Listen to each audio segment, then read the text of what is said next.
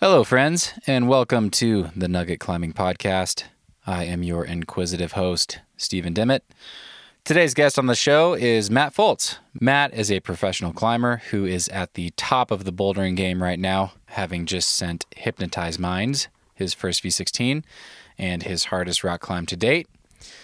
Matt's trajectory in the last few years is also amazing if you haven't followed him. He climbed his first V15 in April 2019, and as of this recording, in just the last 18 months, he has climbed a dozen more V15s and a V16. I actually caught up with Matt the morning after he sent Hypnotized Minds, so the timing was super fun. We talked about projecting the boulder and what a typical session might look like, including how he warms up to try V16 and to climb on some of the smallest crimps in the world.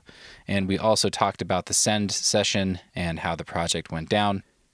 We talked a little bit about Matt's training and why he opts to deadlift tension blocks for finger strength rather than hanging on a hangboard. We talked about weightlifting and how that fits into his philosophy of practicing like you play when it comes to training. We also talked about strength to weight ratios in climbing and prioritizing strength first. And we talked about using your build as a gift, which was super cool to hear about. Matt also talked about his go-to climbing shoes. He uses one model of shoe for everything from roofs to slabs. And we talked about starting OTG Strength, a new company he's building with his wife Haley to offer personalized climbing and nutrition coaching for people that want to climb just like Matt Fultz, or at least better than they climb now. I linked to all the things in the show notes. You can find those at thenuggetclimbing.com. Got some new stuff coming soon with the podcast and on Patreon. It's taken a little bit longer than I had thought, but it is coming, so keep your eye out. And in the meantime, please enjoy this conversation with one of the nicest and strongest humans around, Matt Fultz. Cause no one can do it like we do it, like we do it, like we do it. Cause no one can do it like we do it, like we do it, like we do it.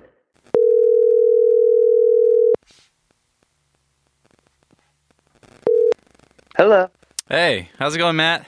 Hey, it's pretty good. How are you, Steven? Good, man. Very Nice. good. Can you hear me okay? I can hear you just fine. Can you hear me? Yeah, perfect. Okay, good. You having a good morning? Yeah, so far so good. We pretty much just woke up. We got back a little bit late. And yeah, kind of just went straight to bed. But I had breakfast and some caffeine, so There we it go. should be okay. Perfect. Hopefully I'm coherent and I sound somewhat intelligent. You seem like it. You seem wide awake. Did you get a chance to celebrate last night? We stopped and got a McFlurry. It was the only Nice. place open 24 hours, so. But man, yeah, it'd been a long time since I had one, and so I was pretty stoked. Anyway. What flavor did you go for? I got the Chips Ahoy. Oh man, nice. Yeah. I love it. That was one of my questions. I was curious what treat you were willing to compromise for after a send like that. Oh sure. Well, yeah, definitely. For me, I'm gonna have like a cheat day today. Okay. So often I'll go out for ice cream or something after a good send, but this one took me quite a while, so I'm gonna have a full day. Hell yeah. Yeah. Do you have it all planned out? No, not yet, but I think that's part of the fun. I have a few things in mind. Awesome. Well, congratulations. Yeah, thanks. I'm sure by the time people listen to this, the news will have spread and people will know what you did. But yeah, you did something pretty cool yesterday. What was it? What was the thing? Yeah, I just sent Hypnotized Minds, which is probably the hardest boulder I've done, I think, in my life. So Awesome. thanks. We talked on the phone a couple weeks ago, and you said that you were working on it and that it would be your most proud send when you did Yeah. it. Yeah, I If think it that's feels right. that way? Yeah, it feels that way. Awesome. I don't think it's at my limit, Ugh. but it definitely felt like limit bouldering when I was working on it. Okay. I love that distinction. That's cool. That's exciting. Yeah. Very exciting. Yeah, thanks. Damn, you're going to have to travel, huh? There's not that many harder things to try in the world. Oh man, I don't know. There's a lot in Colorado. Okay. You'd be surprised, but I mean, obviously, traveling is in the future too. Cool. Well, we just threw it out there like everyone knows what it is, but Hypnotized Minds is a V16 that Daniel Woods put up on the Veritas boulder off of Bear Lake Road near Estes Park, Colorado. Mm-hmm. Yeah. And it's probably got some of the smallest holds in the world. Yeah, I would say it's one of the crimpiest climbs. It's probably the crimpiest climb I've ever tried. Okay. As far as just the intensity of the holds and the steepness. Last time we talked, it sounds like you had just worked on it the day before, and temps weren't ideal, and you were focusing on making each move easier for when the non-ideal, or for when the good temps came in. Right. Yeah. Some fitness laps. I'd love to hear, if you're willing, I'd love to hear in as much detail as possible, what did a day look like of projecting on something like Hypnotized Minds? Let's start at the warm-up, and I'd love to hear just how you think about a project session like that. Yeah, sure. I mean, really, a lot of it leads up to the warm-up. It's kind of all prep. For me, the day before projecting is pretty important, that I have a good active rest day where I'm going on walks, and I'm trying to I'll concentrate on and do some work, but I'll try and go on some walks, and I'll do some pull-ups here and there, and then some light stretching, and just really make sure that I'm physically but also mentally focused and ready to go.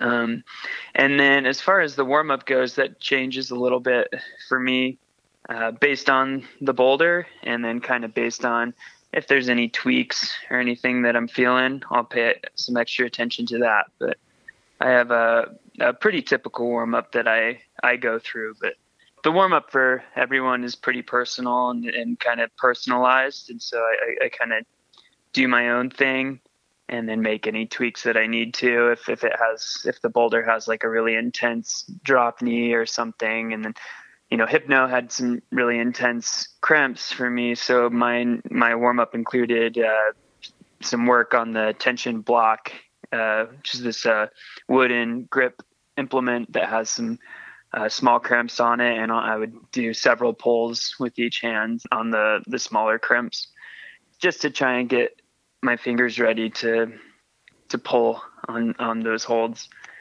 With the tension block, are you just using like a sling around your foot? Yeah, mostly just stepping on the sling. Okay. Mm-hmm. Yeah, and then I'll kind of play around and try and get loose on a slab or something, V0, nice and easy, and just climb free and be loose. And then ideally I'll get on something a little harder maybe that I have wired, or like one of the easier sections of the project. Okay. And I'll do maybe a lap or two on that, and then I'll feel ready to go. And I always go by feel. So okay. If I don't feel warm yet, I'll run another couple laps, or I'll go back and play around on the slab. But yeah, I'll always go by feel with the warm up. Okay. There's a great training video from you. I think it was a couple of years ago. You climbing at the Tension Training Center. And for that, I think you were doing a couple minutes on the rower machine to get your body temp up and just get the blood flowing. Sure. What do you do on an outdoor day? Do you do anything to just kind of get your body temp warmed up in general? Yeah, I mean, unfortunately, there wasn't a rowing machine at Hypno. That would have been nice. That's the future. But no, I mean, I do like to kind of raise my body temperature before I start stretching and warming up. But I kind of consider the process of getting the pads and everything to the boulder and the hike itself is at least raising my heart rate up a little bit. Okay. Another thing that was interesting that came out of our conversation previously was that, you said that usually you're weaker after a month of projecting than before. Mm-hmm. And it's kind of this game that you play of splitting yourself between 3 or 4 different projects to do different moves and not get too worn down by a single set of moves and that sort of thing. Sure. Were you doing that with this one? Did you have other projects that you were splitting your days between? A little bit. I've been working on this project up at the Green 45 area in Rocky Mountain National Park. Okay. Is that the boulder with jade on it? Yeah. Okay. That's right. Kind of off and on, not quite as seriously, but just something to kind of get my mind off of it. And then, but mostly kind of in the last couple weeks, I've just been trying hypno and climbing in the gym, kind of active rest days in the gym where I try and get a lot of movement in on some easier climbs so that I can still climb but save some skin. And also, I mean, for me, the intensity of the cramps on my tendons really took a toll. A couple years ago, I actually injured myself and I popped a pulley on hypno. Oh, wow. On that hold. So I kind of made sure that I didn't go out there more than, twice a week at most. Just because, it's just really hard on the tendons. I can't grab those holds very, very much before they really start feeling tweaky. Okay. So, Got you. So when we talked a couple of weeks ago and you had that session where the conditions weren't good and you were just trying to make all the individual moves easier, how do you approach that? What's your process like for that kind of a session? Yeah, just super, super detail oriented. Yeah, I try and look at all the holds closely and assess all of my beta, and I try to think of like what sections feel clunky, or what sections can I clean up, and be a little bit more precise. Where do I need to maybe speed up my pace, and then where do I need to slow down my pacing? All of that kind of plays a role into success on a project. So those are the things that I like to focus on is, I would say like pacing, precision, and positioning, body positioning. And so those are the things that I'm trying to figure out. And then every once in a while, it's nice if you kind of figure out, new, different beta, putting your foot in a slightly different place or grabbing a hold a slightly different way. Those are kind of the bigger breakthroughs that are nice that can sometimes happen when you're just working through sections over and over again. Okay. So what does that look like? Are you climbing sections of it many times in that session and just kind of seeing how things feel and making subtle tweaks each time? Yeah. So, I mean, I always I always climb by feel. So, if a section doesn't feel very good, if it feels, like I said, clunky, or that there's no way I could do it from the start, then I'll run a few laps on it and try it in several different ways until I feel happy with it. And that's kind of my process. I'm not going to try it from start unless I think I have a good chance. Okay. Once you climb a section and it feels really good, do you move on, or do you try to repeat that section in a way that feels satisfying to you multiple times, or how do you think about that? Yeah, it depends on the boulder for Okay. sure. I think that as soon as I get a section down and I'm happy with it, if it's a real limit boulder, I just start trying to add moves either into it or out of it. Okay. So, I try to make that link bigger, or I'll do a couple moves into that section that feels rough. Okay. And then eventually, you're just trying it from start.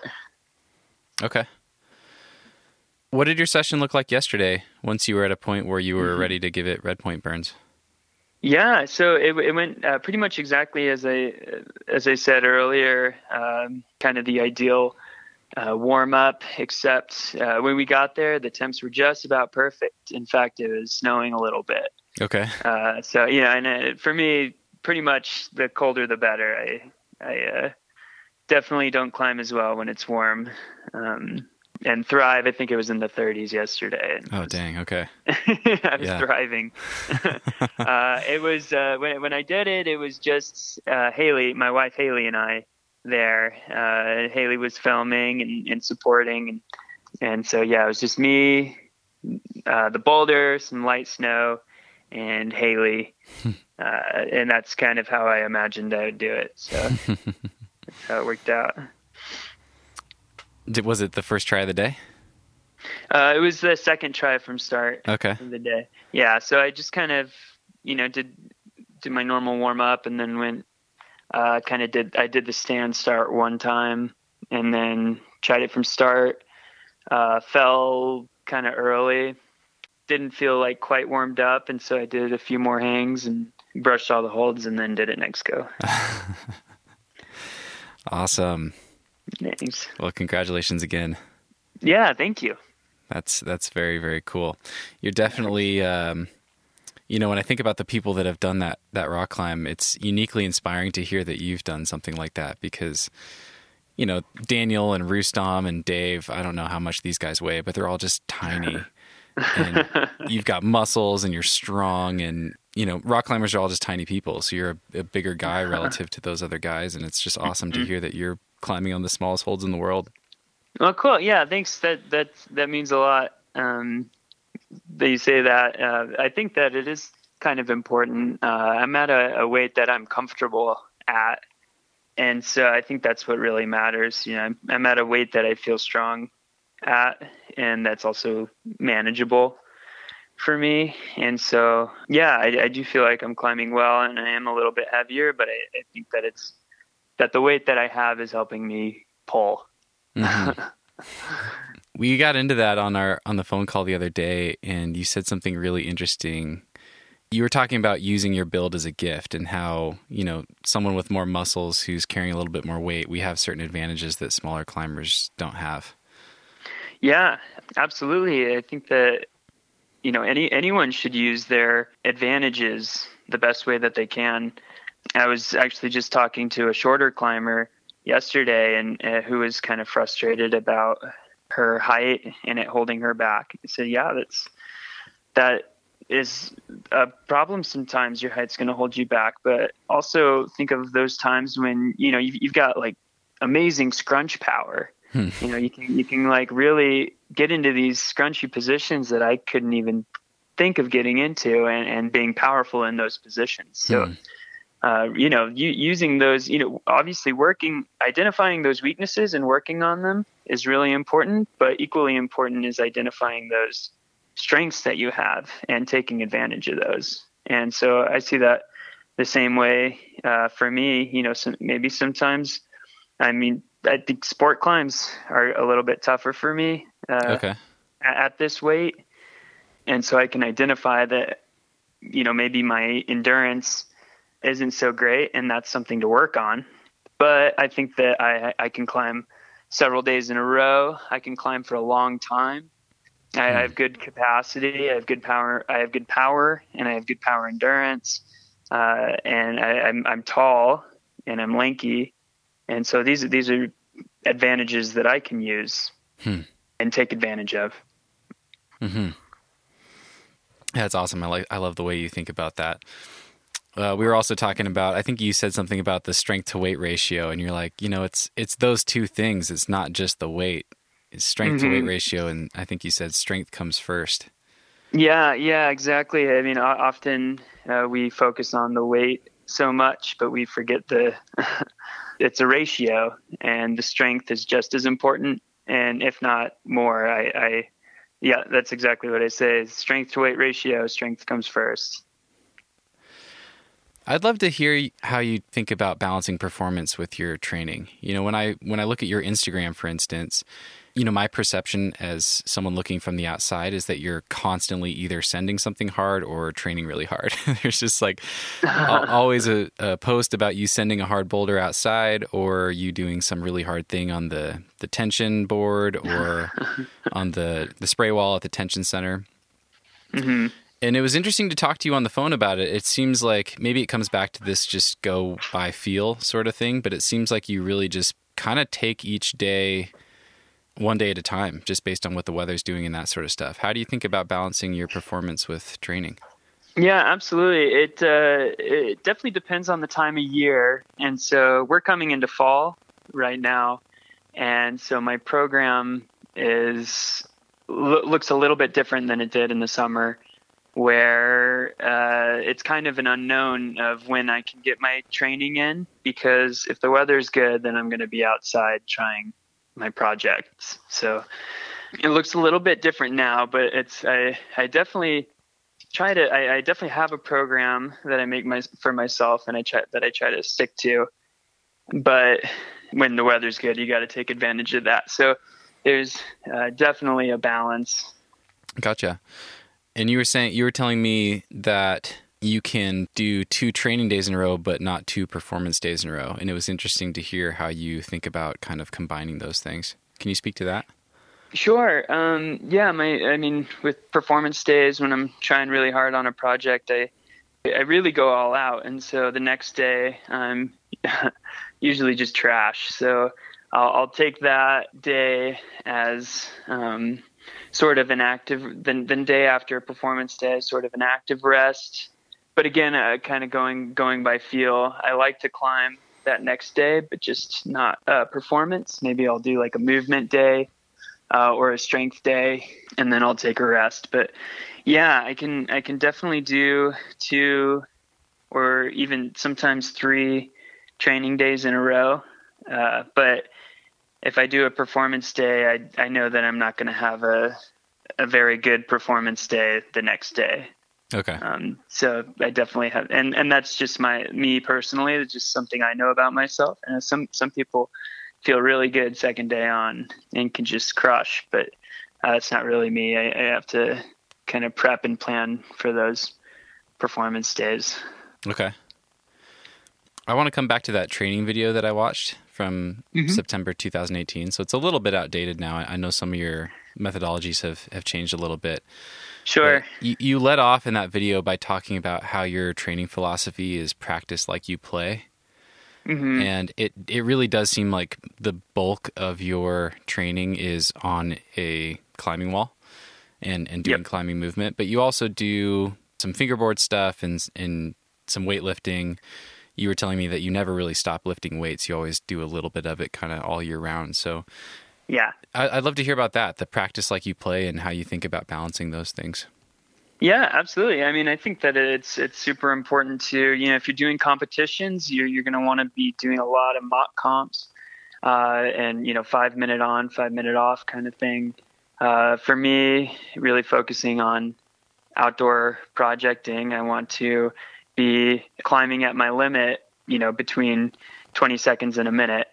And so that's really why I like climbing on the boards, tension board, kilter board, moon board. Those are a lot more specific to to my goals than maybe weightlifting or something like that. Where the weights come in and kind of the things that are seem a little less climbing specific, they still work climbing muscles, but they're not wasting my skin. So that's one thing that I like about it. And then also I think that they are great for climbing. They're in the right, if they're hitting the right energy system and the right muscle groups, and you have a good set rep scheme, and you're working at the correct intensity, then I think that it is pretty directly helpful to climbing. But again, climbing is the most important thing to get better at climbing. But if your skin's just wasted, then getting in the weight room can be a good alternative. And that's what I like to do. Do you have, it seemed like you really stick to the compound exercises. Do you have go-to exercises for the weightlifting? Yeah, I have several. I think that it differs depending on the person, but for me personally, I do a lot of overhead work. So I try and do, overhead press or incline bench, things like that, for, kind of shoulder antagonist muscles. And then I like to do like overhead squats as well. We would hold the weights overhead and do squats. Oh, okay. Yeah. Is that for like the mobility component of that, or? Yeah, definitely mobility in the shoulders and the posterior chain. So you're like holding a barbell straight above your head with both arms and squatting? Yeah, that's okay. Right. Yeah. Gotcha. Yeah. I like to do that a lot. And then, yeah, well, if you want to know more, you can sign up for OTG. Oh, perfect. I can plug that. Cool. Yeah. Let's I do want to give you plenty of time to talk about that. Let's come back to that towards the end here and finish with that. I want to ask about one other thing from that video. And I had never seen this before, but you've already talked about the tension block, and I'll link to that in the show notes for people. But rather than hanging on a hangboard in that video, you had 2 tension blocks, and you strapped them to a hex bar, a deadlifting hex bar. Yeah, and you were right. deadlifting the weight. And it was really interesting on the phone to hear how you thought about that. But I'd love to hear why do that versus hanging from a hangboard. Yeah, I don't think that there's anything wrong with hanging from the hangboard, and I like to do my repeaters hanging as well. But I think that when you're bringing it off the ground in sort of a deadlift with a tension block or a similar grip implement, the limiting factors are different. So when you're hanging, sometimes the limiting factor can be your shoulder or kind of your core tension stability, trying to keep you straight and upright. And that those are taken away, minimized when you're bringing them off of the ground in a deadlift. So your shoulder is less of a limiting factor, and your core and your tension is less of a limiting factor, and it's more about the pure finger strength. Got you. So to clarify one thing, and something I hadn't really thought about, as strong as you are, you're doing most of your kind of max hang style work one-armed. So with the one-arm hangs, the shoulder girdle becomes the limiting factor really quickly. Yeah, for sure. So yeah, that's really interesting. It was interesting to hear that you have a pretty limited grip selection. It sounds like you really just train like 3 different grips. Yeah. So, I'll do 3-finger drag, which is kind of the most open hand that you can get. Okay. So index, middle ring, open. Yep, that's right. Okay. And then mostly, I'll say 75% of the time is half crimp. Okay. Just fingers, bent at about 90 degrees. And then sometimes I'll go on a real small crimp. If, like I said, I'm warming up for hypno with the tension block, I'll go full crimp on a 10 mil. Okay. Yeah, full crimp, like thumb wrapped on the 10 mil. But I like that half crimp the best because I think that it, I'll usually grab crimps, half crimp, but then also training that grip can, I think, help both your full crimp and your open hand. Okay. Just because it's right in between. So just to clarify that, so you do 3-finger drag sometimes, crimp sometimes, but the bulk of your finger strength is your half crimp. Yeah, that's right. Okay. Will you focus on multiple grips in a session or just kind of stick to one most of the time? Yeah, I'll do multiple grips in a session. Yeah, Okay. if it's my grip day. Grip day. I like it. How many grip days do you typically have in a week? Let's go summer and then also off season. Oh, sure. Summer might be performance season rather. Yeah. Summer, like off season might be every other day. Okay. Yeah, but then off season it's probably once or twice a week. Okay. Usually, I kind of it's tough, but I kind of like to do it after a performance day, because then I'm not climbing as much, and it's difficult to get good numbers on that day because like my CNS is shot. Sure. But yeah, I'll typically go the day after a performance day because then I'm not climbing and I'm just kind of I'm still doing some max outs. Okay. Mm-hmm. As far as the board climbing goes, I'd love to hear how you think about that as well. How do you decide whether to do a tension board session, moon board, kilter board, or make up stuff on the spray wall? I've seen you do circuits sometimes. Is that all programmed in, or is that stuff you just kind of go with the flow and decide what you want that day? I'd say a bit of both. Okay. It's a lot about convenience. If the gym I'm at has a kilter board, then I'm going to use that. But if I have, my choice, it'll probably come down to my skin and how my fingers are feeling. Okay. If I'm real low on skin, but I want to get a climbing day in, then I'll probably hop on the tension board since it's got the wooden holds. Okay. For me, it's nicer on the skin. a little bit softer grips and just as fun as the other boards. So that's usually my go-to is the tension board. I also like the shapes, but I've really been enjoying the kilter board as well recently. The holds are awesome, and there's some really fun problems on the app, and I've just been having a lot of fun kind of exploring it as kind of the newer board. Okay. Does it change based on what your outdoor goal is? Which board you climb on and the style and that sort of thing? No. Okay. I don't think that affects it, but maybe that's something to think about. Okay. I guess I would say in some way, maybe in that something like Hypno is really hard on my skin, and so I would be more likely to train on the tension board. Okay. Gotcha. I'd love to hear, someone who is you're clearly a very thoughtful guy about thank you. your approach to your performance and nutrition, all the things you're thinking about performance, nutrition, training. You're clearly very detail oriented. Mm-hmm. Having climbed as long as you have and around as many climbers of all different ability levels as you have, I'm sure you've been climbing around a lot of the really strong, other really strong guys in Colorado these days. Mm-hmm. I can't help but wonder if you've noticed any patterns. Are you noticing any patterns among the successful climbers and what's allowing them to succeed versus maybe some of the things that hold other people back? Wow. Yeah, that's a really great question. I think that there's multiple factors. I think that having a really good support system is super important.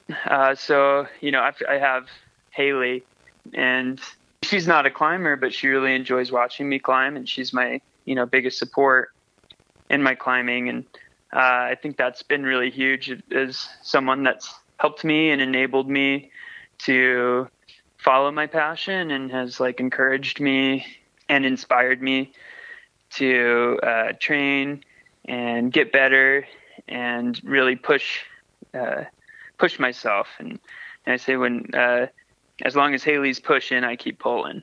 So I think that's a really big thing. I've been coaching a lot of youth the past several years, and that's something else I've noticed is it seems like when the parents are more involved, the kids perform better. Interesting. And and I mean, I think that's part of what makes ABC so successful is coaches like Robin and Ryan are so involved and so invested in the kids.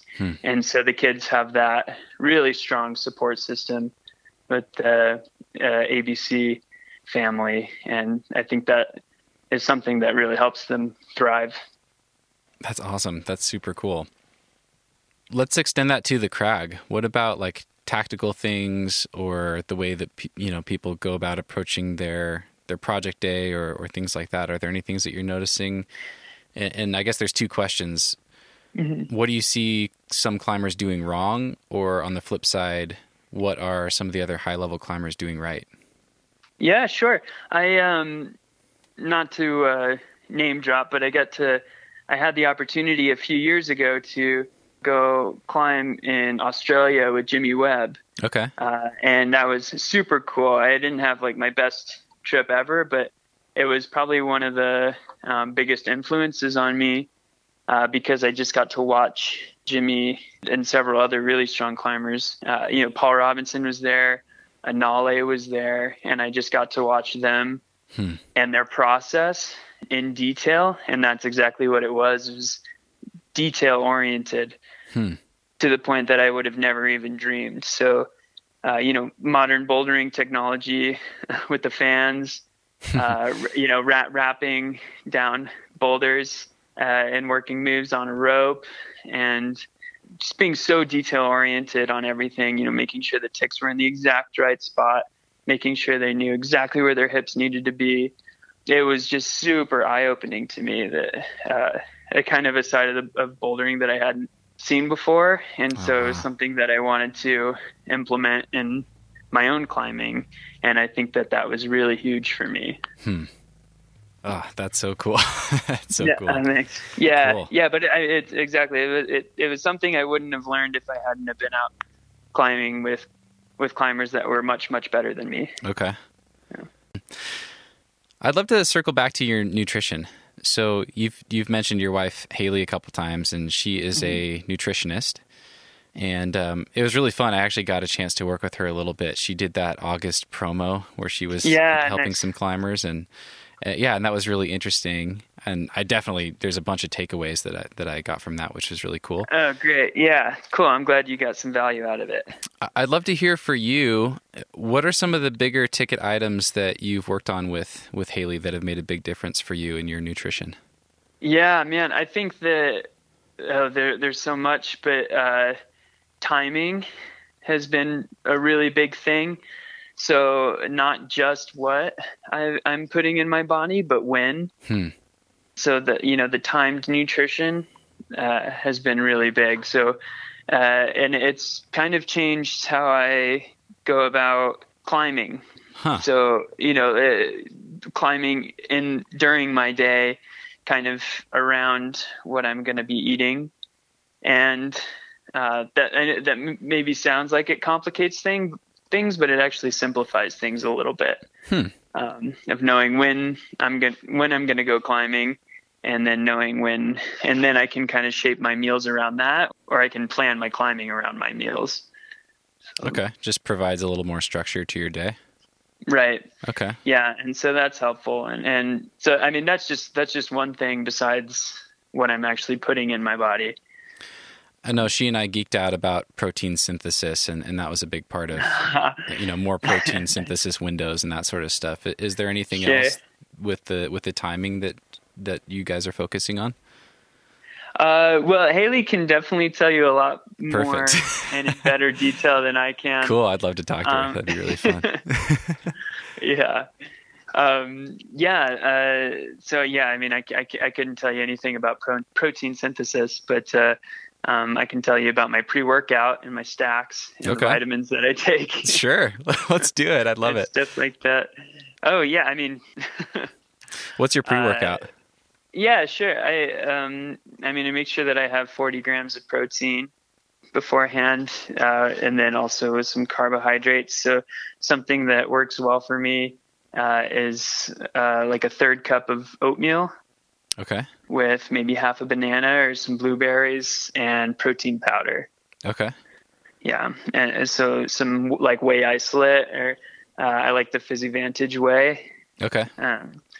And it's something that's pretty light on my stomach and has like the carbs and the protein that I need. And it usually gets me all the way through the session, no problem. That's super interesting. Yeah, it's such a common thing to do the protein after. That's something that I'm sure most people still do, or that's kind of more like common. Mm-hmm. What's the word I'm looking for? Yeah, but yeah, you're told protein after, right? But and that's true, but protein before is equally as important. Gotcha. Cool. Mm-hmm. Okay. Yeah. Super interesting. Cool. I'll touch base with Haley again. I'd really love to have her on, and I'd love to geek out with her on some of this stuff. Oh, she would love that. Cool. Yeah, you totally should. Awesome. Mm-hmm. I would love to ask you about your climbing shoes. Okay. So I worked at a small rock climbing gym at Western Washington University way back. This is, an old entrepreneur gym, and 12 years ago or something. And I think at some point we got some deal on some Mad Rock shoes, and I tried one pair once, wasn't thrilled with them. 12 years ago, Mad Rock didn't have, they had a reputation for being affordable, and maybe you'd compromise a little bit of quality with that. Totally. But you just climbed one of the hardest rock climbs in the world wearing Mad Rocks. So clearly they've come a long way, and Absolutely. They're a very high performance shoe now. So I would love to hear, do you have a go-to shoe for Mad Rock? Yeah. I like to wear the drones. Okay. And specifically the high volume drones. So they make high volume and low volume, but the high volume fit my feet a little bit better. So they're just a little wider in the toe box? Yeah, kind of fat feet, yeah. Okay. That's so cool. So that's super nice. And sometimes I'll go low volume if it seems like it's going to help on like a project that I have.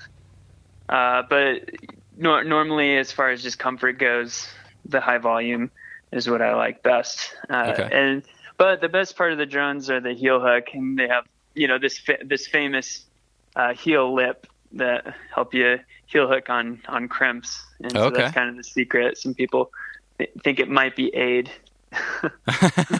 But you know, you got to just use it. You're just sky hooking the crimps with your heel. That's cool. I want to check those out. Do you wear those for everything?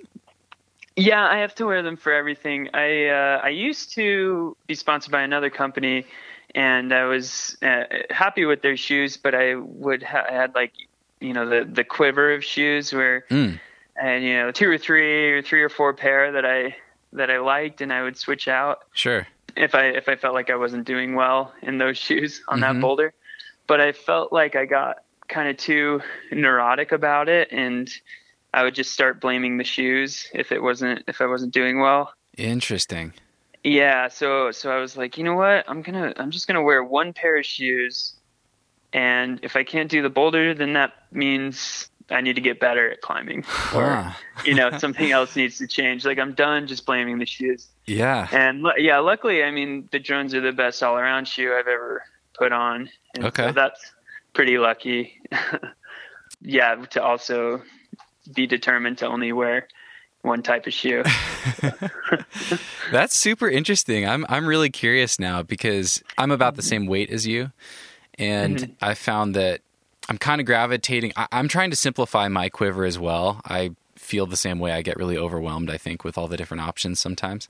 Yeah. And I've been climbing in Sportiva for quite a long time, and I'm kind of gravitating towards two different pairs, one being kind of a stiffer shoe for face climbing and edging and that sort of stuff.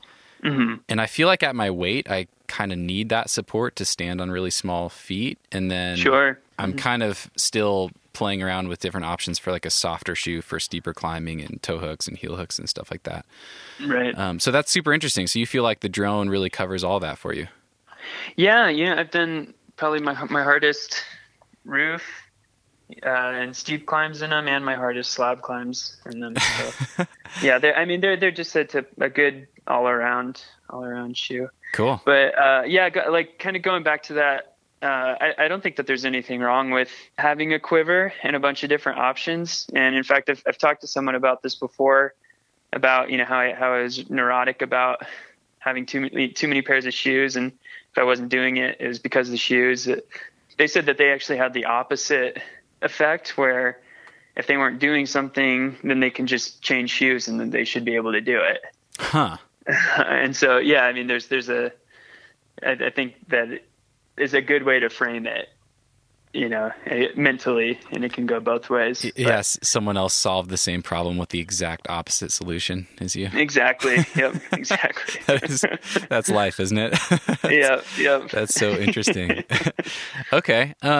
Well, I have, like I said, the last time I tried Mad Rock was like 12 years ago. How do you size those? Let's see. I wear about 10.5 street shoe, and then I've been going 8.5 in the high volume drones. Okay. And a 9 in the low volume. So, and I don't think I downsized too much. So I would say that a size and a half down is probably from your street shoe is probably about right. Mm-hmm. That's interesting. So wait, you wear the high volume and the low volume as well?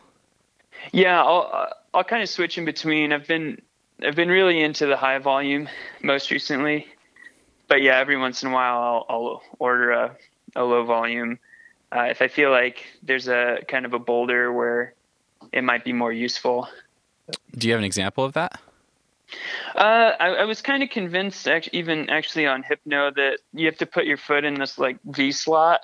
And so I was thinking that a lower volume shoe would fit in the slot better. Okay. But for me in that specific situation, it didn't make a difference. So I just kept the high volumes because they're more comfortable. Gotcha. Cool. Thanks for all that. I will definitely link to the drones in the show notes for people if they want to check them out. Okay, perfect. I'm quite curious myself. After all these years, maybe it's time to try a new brand. Yeah, try it out. Tell me about OTG. What are you guys up to with that? Cool. Yeah. So OTG is our climbing, training, and nutrition company that we started just this past May. You and Haley? Yeah, Haley and I have been doing that. Haley took over the nutrition side of things, and so she's the nutrition coach, and then I'm the climbing coach. And so I do personalized workouts for all of our clients. They come in and they do a test week. Well, they don't come in; it's remote, but they come into the app and they do a test week, and then based on the results of that test week, I write their program. Okay. For the rest of the month. Mm-hmm. And then, yeah, if you do, both that and nutrition, then you also get a nutrition program based on, again, a nutrition test week. Okay. And I asked what you guys were offering, and I think you said something to the effect of the programming is really the product. Yeah. So, we definitely work really hard to make sure that the programming is good and that it's appropriate for everyone at their ability and their experience level, and that it fits kind of their goals and their equipment and everything. We work really hard at that, but I think also part of the product that we are providing is consistency and accountability. Okay. And so I love it when my clients send me videos of their project that they sent, and I get to enjoy their success just to an extent, and sometimes as much as they do. And so that's something that's really fun. But that accountability aspect of it, where they know that if they aren't checking in and they're not doing their workouts, that they're probably going to hear from me. And we say, hey, not in I'm never in a get your ass in gear kind of way, but it's like, hey, do I need to adjust these workouts? How can I adjust these workouts for you? And let's work together on this program. They're going to hear about that if they're not checking in regularly, but when they are, and then they're plugging away, and then they're sending their projects, and they're super proud and happy. I get to be super proud and happy with them, and that's just the absolute best part.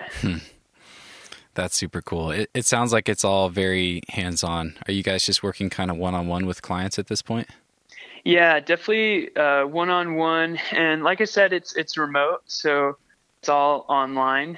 But yeah, it's been even though that's how we've been doing it, we've been developing some really good relationships through it. And yeah, like I said, that's just the best part is getting to be part of other people's journeys. Are you guys at capacity right now? I know it's been pretty successful so far.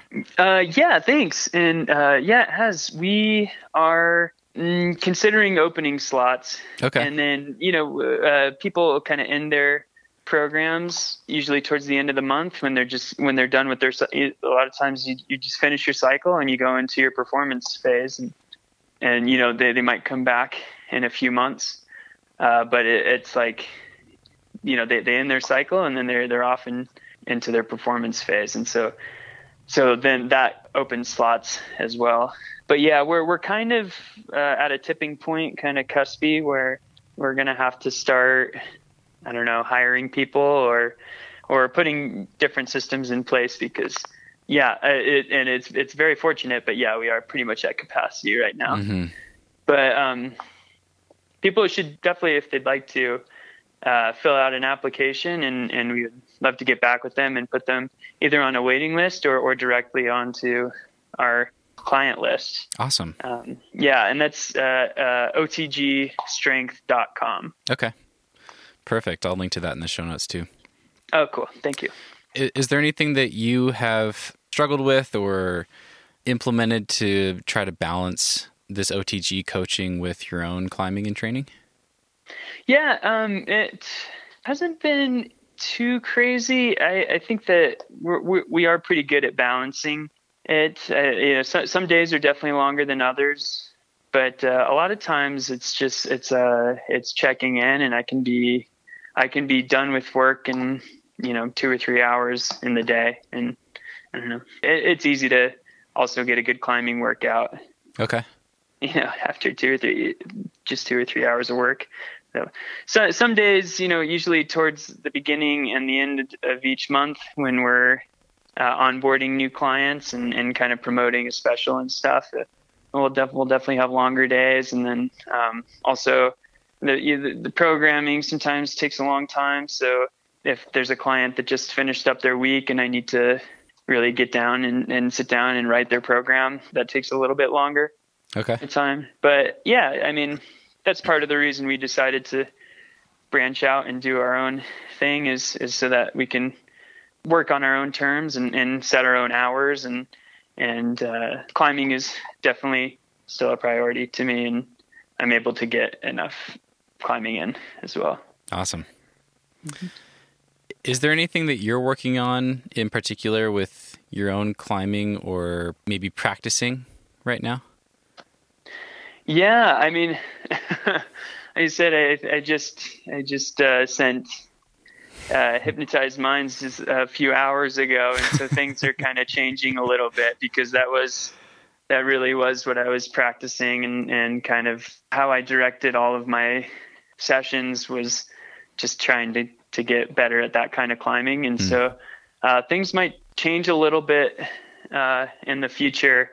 As I'm kind of project shopping now, and okay, I think that I'm going to probably be spending the weather looks just amazing the next couple weeks, and so I think that the next couple weeks it's just going to be a lot of climbing outside and a lot of just having fun, sweet, challenging myself outside, and maybe not too worried about like grabbing the razor edges on the hangboard and nice. Good. Setting the timer and just trying to bear it out. But you've earned it.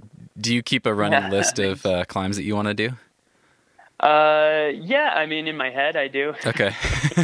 And there's definitely plenty out in Colorado, and it seems like V15s are getting at it every other week. Oh my gosh, I know. It really does seem that way. Yeah. So yeah, there's really no shortage. That's something I'd love to ask about. Actually, I hadn't really planned to ask this, but you were in Salt Lake for quite a while, and it seemed like your main climbing area was Joe's, and you were doing some hard stuff there. But at least from my perception, you moved to Colorado and just proceeded to go on this rampage. Just I don't know if it's just the style suited you, or there's just that many more boulders that you have access to. But how important and formative has that move been for you with your outdoor climbing? Yeah, it was really huge, and I think that it is a combination of things.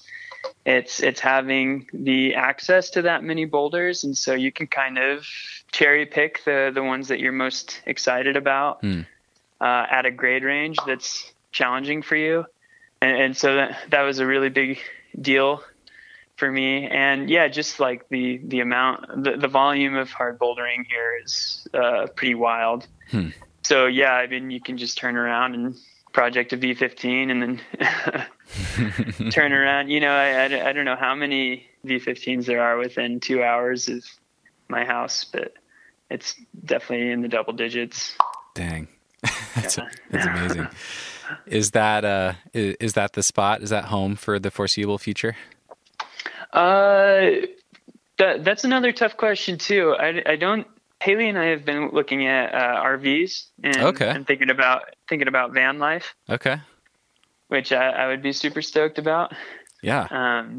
And yeah, that is something that we're excited about, and we've been saving up for a long time for kind of a dream like that. Okay. So we're hopeful, but we're not sure if it's going to happen super soon or if we're going to wait another year or things are kind of up in the air there. Okay. Cool. Excited to see what happens with that. Yeah, me too. Thanks. I'd love to ask you, what is something that you've been feeling especially grateful for lately? Yeah, it might be obvious, but I've been especially grateful for Haley, my wife, recently. She, like I said, I mean, she was out there and she's been there every day that I was trying Hypnotized. And then last night, like I said, those were my temps, which means they're pretty miserable for pretty much anyone else. 30 degrees in the snow. Yeah, 30 degrees. Was in it the a snow, night session too? It was at night. Yeah. Oh man. She's not a climber, but she was out there and she was filming and supporting, and then she was just as happy as I was when I was able to do it. So, that is so cool. Yeah. I'll have to ask her what her cold weather wardrobe looks like. Oh man, it's just layers. She's just a big puffball of layers. Awesome. Well, you already mentioned OTG, your website, and I'll link to that in the show notes. Where else can people find you? Thank you. I think if just probably Instagram is the best way to get a hold of me outside of the OTG site. Just shooting me a DM or something like that. If you listen to this podcast and you had a question, I'd love to answer it over awesome. Over DM. Yeah. And anything like that. So awesome. Very cool. Mm-hmm. Mm-hmm. When you and I were talking on the phone, I'd asked you what your focus was these days, if you're still competing. And I think you said that you're shifting more and more towards outdoors, and specifically, I think you said like 90+% of your focus is on outdoor boulder red pointing, and that seems like that's going to continue indefinitely for you. And then I really loved this. You said, Dave Graham is 11 years older than I am, and he's still progressing. And Jimmy Webb is 5 years older than I am, and he's still progressing. And it just sounds like, kind of the sky's the limit, which is really gets me fired up to hear. So that's pretty exciting. Yeah, cool. Thanks. Yeah, I mean, those guys are huge, have been huge influences on me, and are hugely inspiring to me. And I mean, Dave especially has been since I first started climbing. So yeah, just seeing that he can get into a shape that he has never been in before, and at his age, climbing harder than just about everyone. And same thing with Jimmy. And I said, I look at Jimmy and he's still progressing. And as long as he's progressing, I've got at least 5 more years. So, I'm not discouraged about, I just turned 29. And I'm not discouraged about that at all. No. In fact, I've just, since I started climbing, I've only improved every year. So I'm looking forward to seeing what that looks like when I'm 34 or 35 years old. Me too. How do you think about goals? Do you have big long-term goals, or, having sent your hardest climb that you've ever done in your life yesterday, do you already have the next goal lined up in your mind, or do you just kind of take things in stride? Yeah, I'm kind of taking it in stride right now. I think that, like I mentioned before, like the van life is a real dream and something that we're going to work towards in the near future. And I think once that is more solid on when that's going to happen, or even if that's going to happen, then I'll probably be able to make goals from here out. That'll look more like traveling and extended trips to different places. Okay. But yeah, as far it's hard to give specifics right now. Gotcha.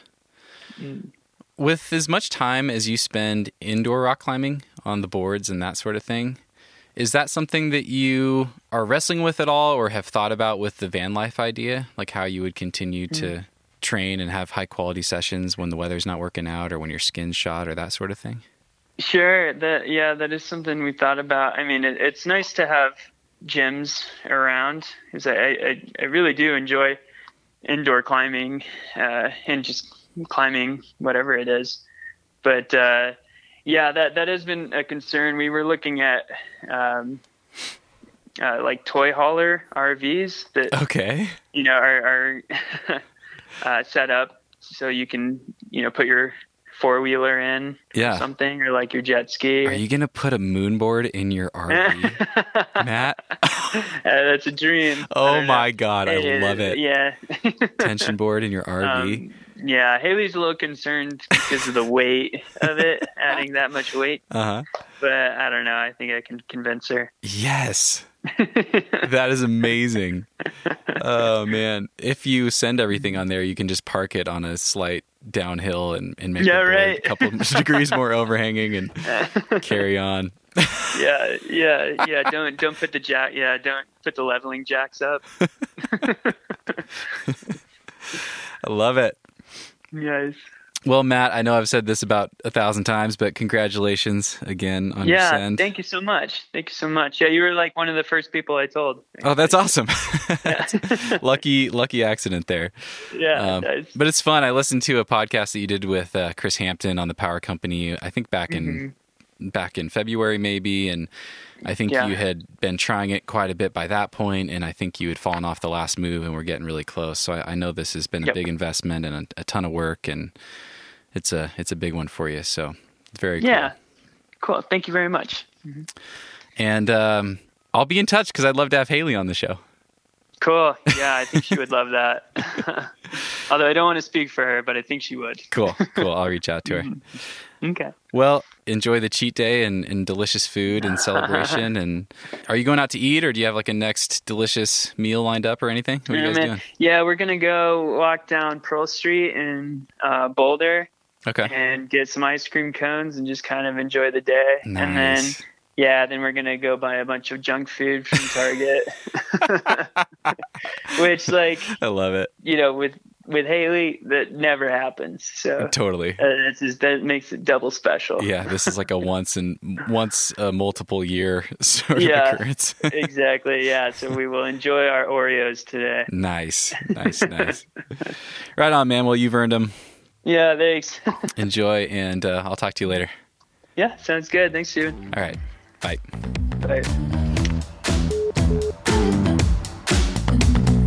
Move with the rhythm. Shake it up, stop when the clock hits 13. Sing 1, 2, 3, 4. Cause no one can do it like we do it, like we do it, like we do it. Cause no one can do it like we do it, like we do it, like we do it. Cause no one can do it like we do it, like we do it, like we do it. Cause no one can do it like we do it, like we do it, like we do it.